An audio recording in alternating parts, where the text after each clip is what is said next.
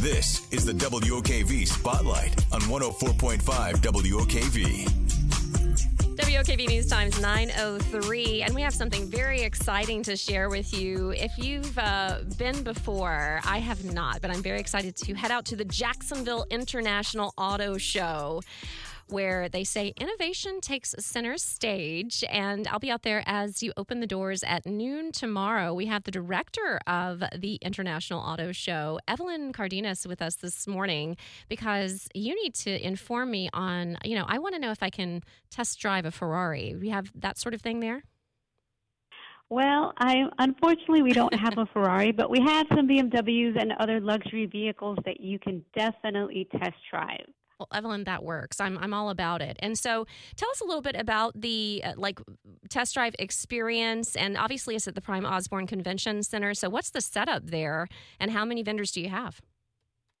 So we have over 30 brands represented, which kind of gives you an idea that almost every vehicle is going to be on the show floor in some form or another. So it doesn't matter the life stage that you're in, whether you have a family or you're single, you need a fun car, or, a sports car, whatever you need, we have it here.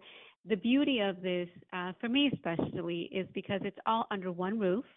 It's not a sales environment, so non-selling environment. You get to sit in the vehicle, touch the vehicle. You can do it alone. You can do it with family. You can do it with your significant other. You can take it for a test drive and just see how it fits your life stage and your lifestyle and your personality. And, there's something here for everyone. Yeah, lots of luxurious things going on, including a VIP lounge. What will be there?